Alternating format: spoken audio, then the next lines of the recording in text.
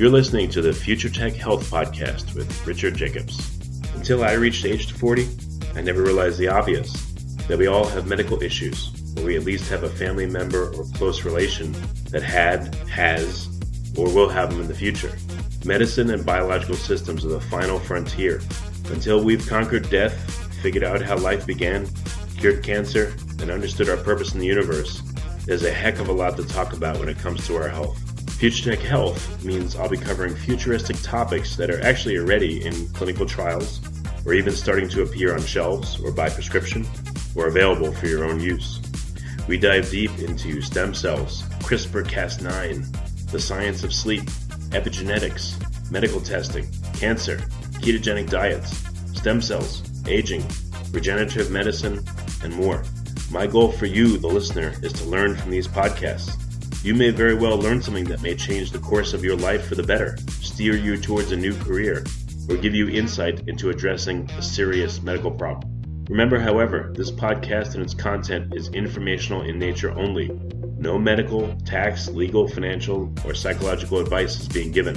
If you enjoy the podcast, please listen, subscribe, like, and share it with friends. Thank you. Hello, this is Richard Jacobs with the Future Tech and Future Tech Health podcasts. And I have Frank McGillen. He's the COO of Quell Relief. Their motto appears to be reclaim your life from chronic pain. And the website is Quell, Quell, relief.com. So Frank, thanks for coming. Thanks for having me, Richard. Yeah, so what inspired you to be involved with Quell Relief? Did the founders have pain, or, what was the motivation? Yeah, so our company Neurometrics has been around for a number of years, and our background is diagnostic tests used for degenerative nerve disease, which overlapped with the chronic pain space. And we were looking at the fact that you've got a large number of people suffering from chronic pain. It's over 100 million Americans. And the current alternatives, 100 million Americans suffer from chronic pain. Wow. More than cancer, diabetes, and heart disease combined. That's almost a third of all Americans. It's crazy. Yeah. One of three. And if you look at, sort of the opioid epidemic, it's kind of not surprising. You have that many people suffering from chronic pain, and, for too long, the alternative's been just prescribes powerful drugs like opioids that, you start having a problem. But, we started looking at, the chronic pain issue because, the part of our diagnostics were around peripheral neuropathy and neuropathic pain. And we saw this huge untapped opportunity where a large group of people are suffering, and the current alternatives aren't great. Opioids have very obvious side effects, but even other commonly prescribed pain medications have a lot of side effects that patients don't like. And even if you look at OTC drugs, where if you're constantly using OTC medications, have issues like Tylenol or Aleve have potential for kidney and GI issues. So we just saw it as a big opportunity to apply technology to solve a large societal problem. Yeah, it makes sense. My wife was in the hospital for a while, and they put her on OxyContin, and they said, "Oh, have a nice day," and they told her nothing about, the possibility of getting addicted and the side effects and all that, and it's terrible. It's like a deal with the devil. I started reading about it, and I was like, "Oh my God, we gotta make sure to taper her off of this and not too fast." And it was bad, but it worked out. But I know, and even like you said, NSAIDs, ibuprofen, aspirin, etc., they can cause you problems if you use them too much. I had a friend that had terrible GI problems from that. He was taking them for a few months every day, and so it makes sense what you're saying. Yeah, and we hear from chronic pain patients that they're really looking for non-medic or drug-free alternatives because they see the side effects. They've lived the side effects, so they're looking for ways to basically manage their pain so they can get back to living, but not have the side effects that may actually in some cases be worse than the disease itself. So what does Quell do? How does it work? Yes, it's a wearable neurostimulator. So the device, it's about the size of a credit card. So it's small, a little bit thicker than a credit card, and it's worn in a band on your calf. And what we're doing is stimulating the sensory nerves with high frequency electrical stimulation. And this triggers a response that blocks pain signals. Why on your calf? Why not at the site of the pain? Well, what we tried to do was design the product both to be comfortable to wear 24/7. We're FDA cleared even for use while sleeping, and many people have pain at night while they're sleeping. But the calf is just a very convenient place to stimulate sensory nerves. It's highly innervated, so you have a lot of nerves in that area. But if you think about wearing a device, wearing a band around your calf, it's relatively discreet and comfortable to wear all day long and potentially while sleeping. So it's just a really convenient place to stimulate nerves. But if I have pain in my head or in my arm, if I wear it on my calf, will it still work? Or is it better to transfer it to my arm, or can I even do that? Well, we find that the device is most effective for lower extremities, so low back, leg, knee pain, and less effective on sort of upper extremity. We actually, suggest that for things like high migraines and headaches, that coil's not, probably not the best solution, and that's because we found from our data that we tend to be better in body pain than sort of headaches. So what happens to the body? What's the mechanism of action that makes this work? And does it do anything to blood pressure or heart rate variability, or any other vitals? Yeah, well, the mode of action is the research shows that electrical stimulation can trigger a response in the central nervous system. The mode of action is basically around activating the descending pain inhibition system.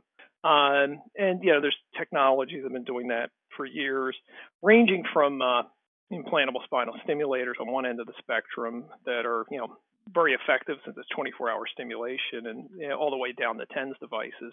But what we've been able to do is, through applying wearable technology, develop a device that can be worn 24/7, can stimulate sensory nerves over a long period of time, and basically help deliver really excellent results for chronic pain. Very cool. So you put it on, and then what will users experience once they wear it? Well, hopefully pain relief. But the overall experience when you're wearing the device, the first time you use it, there's a calibration to determine the right level of stimulation based on factors like your nerve health, body mass, etc. But once it's properly calibrated, it's a buzzing sensation. We say it should be strong yet comfortable. It may take, for some people, feel results relatively quickly. Other people, particularly if they've had chronic pain for years, it may take a couple weeks before they start feeling the effect. But, you feel it. It's a buzzing sensation. People say it's, they're glad to know and be able to feel that it's working. It should never be painful or cause like muscle spasms. So it should be, we say, strong but comfortable. So you said it can take, so it's not instant relief. It can take a period of time for it to act, or is it a slow buildup of relief? It depends on the individual. I mean, chronic pain is very complex. If you think about sort of the physiology of pain, it's complex, which is why there's not sort of one size fits all in terms of the solution. But particularly with people where there's a central sensitization, which if you've had chronic pain for years, often what's caused that initial pain or that initial issue, that's often resolved. But you have with central sensitization, your hypersensitivity to different sensation. So in that case, it can take several weeks to resolve. In other cases, again, the response is much quicker. And that's why, we really focus with new users to recommend that they, give it 3 to 4 weeks before they, of consistent use, to try it. We offer a money-back guarantee to make sure we're giving people an adequate period to try it.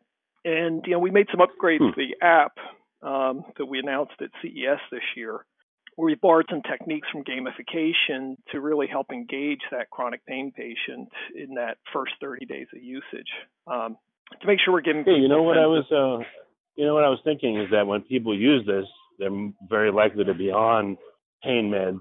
So, let's say they take, 2 pills of whatever twice a day, and they start using this. I would think there's fear from them. What do I do? Do I just take 1 pill a day and see if I get pain? It's weird now that I think about it, how do you ease someone into it? Because there's that fear of reducing their pain meds and being in pain, but they probably have to do that in order to see, okay, my pain is less and I only took 1 pill instead of 2. Like, how do you do that? Yeah. Well, based on our conversation with chronic pain patients and pain specialists, we do find that sort of a toolkit approach tends to work best. So it may include medication, it may include alternative therapies like physical therapy or acupuncture, and devices like Quell. I mean, generally people are finding over time, if you're getting positive response from Quell over time, the user or the patient figures out quickly that they're able to reduce the dosage on pain meds. So, I think it's an individual basis, but we do know that if folks are able to reduce their levels of medication, so if you're on X milligrams of gabapentin daily, if you can reduce the dosage, you can significantly reduce side effects. So that's, even if you're not eliminating the medication, there's still benefit to just reducing the dosage. But are there any tips or tricks on how to do that, though? I mean, like when, are people just got to figure out on their own? And, I know everyone's different, but there's got to be some wisdom on what to do. Well, we would, in terms of reducing pain medication, we would always, suggest the patient consult with their physician. We can't really advise, not knowing the patient, not knowing their profile and the specific medication. So in that case, to some extent, I think patients know if they're getting relief, and if they're using some medications for breakthrough pain, for example, they may not need that in the future. But in terms of, if you're looking at a sort of a process to sort of wean off of medication, we would always recommend they talk to their physician. Okay. Any other experiences people have had that, was interesting or unusual to you? Results they've had that surprised you? I think, we get a lot of letters, and, if you look at our reviews, we hear a lot of people who've just said Quell's been sort of that life changer for them. They've been trying medications, they've been trying other procedures, and frankly, the chronic pain patients feel to some extent like they're abandoned. It's been called, the silent epidemic, because, if you have, many chronic conditions, it's pretty obvious. For pain, you look no different than anyone else. We've also heard that chronic pain patients are feeling stigmatized by the whole opioid epidemic, and it makes sense given all the stuff in the news, and that's driving some behavior that's things like not necessarily sharing fully with their physician. So what we're trying to do is be an advocate for the chronic pain patient, to make sure that that they know that they're being listened to, that their disease is real or the condition is real, and provide alternative treatments for them. So what happens after someone uses this device for a while? Do they get does the effect deaden, or do they get diminishing returns, or does it keep working? People have been using Quell for many years now, so there shouldn't be a major diminishment of efficacy. It's possible that over time you may need to recalibrate, so you have a higher level of electrical stimulation. But we actually do a lot of things in the technology, the desensitization. So, for example, we dose an hour on, an hour off. We randomize the frequency around 80 hertz, which basically helps confuse the brain so it doesn't lock in on one signal. So we do a lot of things to really minimize it. But there's always the option of recalibrating or adjusting the stimulation upwards if need be. Have you seen that this device has secondary results that you didn't anticipate? Does it can it be used and tuned so that it helps you sleep? If it has the same frequency over and over and over to lull you into sleep, or can it be used for other things? So our FDA indication's all about chronic pain. We're the only OTC therapeutic device that's also pain device that's also approved for or FDA cleared for use while sleeping. We found sleep is a huge usage indication because pain significantly impacts people's sleep, and there's also a reverse impact of that in the fact that if you don't sleep well, it can actually exacerbate your sensation of pain. So we find, a lot of people they're buying it for pain, but they're saying they're sleeping better because their pain's not interrupting their sleep. And, we're able to measure actually impact on pain, also activity and gait. As a wearable device or a connected device, our device is tracking sleep. So it's tracking everything from, how long you were asleep, sleep interruptions. We even track things like repetitive leg movements. activity and gait. Gait, there's a high linkage between pain levels and gait abnormalities. So we try to track basically quality of life measures through the device to help provide feedback for the user over time. Well, how does it work when the FDA clears you for chronic pain only? Are you allowed to even talk about off-label uses, or like how does it work legally? We're not, we really talk about Quell as a pain relief device. So, we can talk about the fact that Quell, will help reduce your pain, so you don't have pain interfering with your sleep. That's, consistent with our labeling. But we would never talk about any kind of off-label usage. Just not allowed.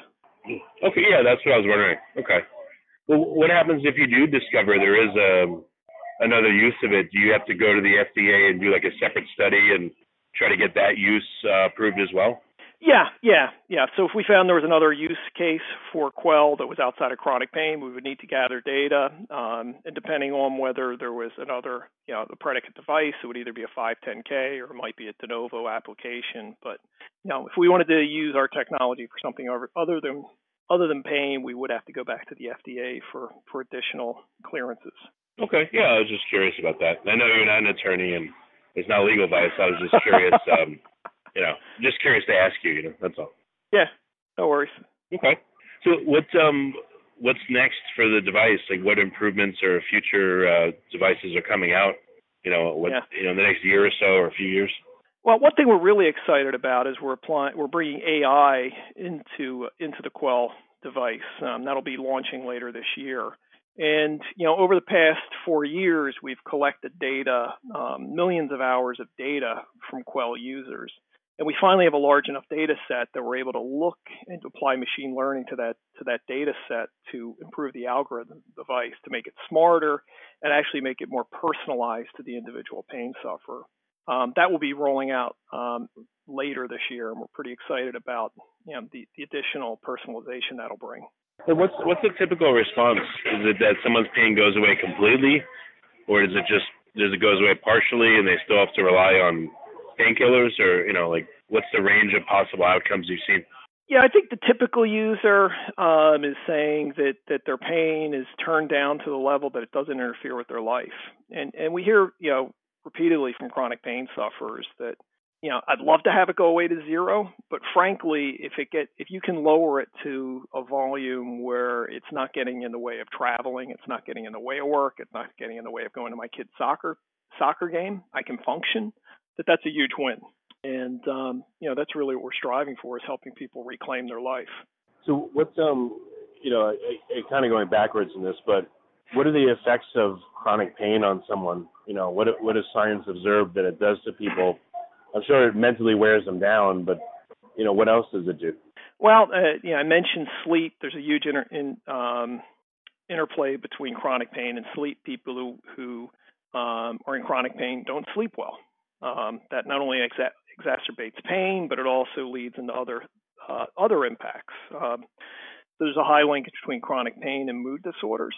Things like depression and chronic pain, and also impact in terms of activity levels. So people are in pain, they're not as active, and you think for certain conditions. So, for example, a diabetic with chronic pain, one of the best things they could probably be doing is getting out and about. But if you're in pain, that may not seem like a good idea.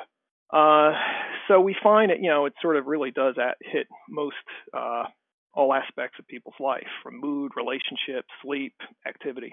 Yeah, I was going to say, if you're not in a good mood and you're in pain, you're going to, you won't be friendly or nice to your family members or coworkers or friends, and I'm sure it hurts your relationships, and it probably causes depression after a while, thinking that this is your lot in life and you're going to be in pain forever. And I'm sure it affects everything. Absolutely. I mean, if you're in pain all the time, you can imagine that it's going to affect all aspects of your life, both sort of physically and emotionally. Okay. Well, very good. So you have your AI-assisted Quell product coming, but what do you see as the future of the pain industry? Where is it going? In addition to what you're doing. We did a survey amongst 1,500 chronic pain sufferers in 2018. It was try to understand the impact of both the disease, the opioid epidemic, And what we heard is, loud and clear, is that people are looking for drug-free alternatives. And if you look at, particularly in the U.S., medication is still the primary modality for treating pain. So, for us, we're really focused on making people aware of the fact that, technology can be a really viable and effective solution for their chronic pain, and continuing to build awareness for that, as well as we gather more data, real-world evidence from the device, and we're able to, again, kind of build the science and help contribute to the science of chronic pain. Okay. All right. Very good. So what's the best way for people to find out more about the device and get one for themselves? Yeah, they could visit our website, which is quellrelief.com. That's QUELL relief, RELIEF.com. And on our website, we've got all of our research is there, all the information about our Quell technology. So we'd really encourage people to check it out. All right. Well, very good. Well, thanks for coming on the podcast. I appreciate it. Thanks for having me.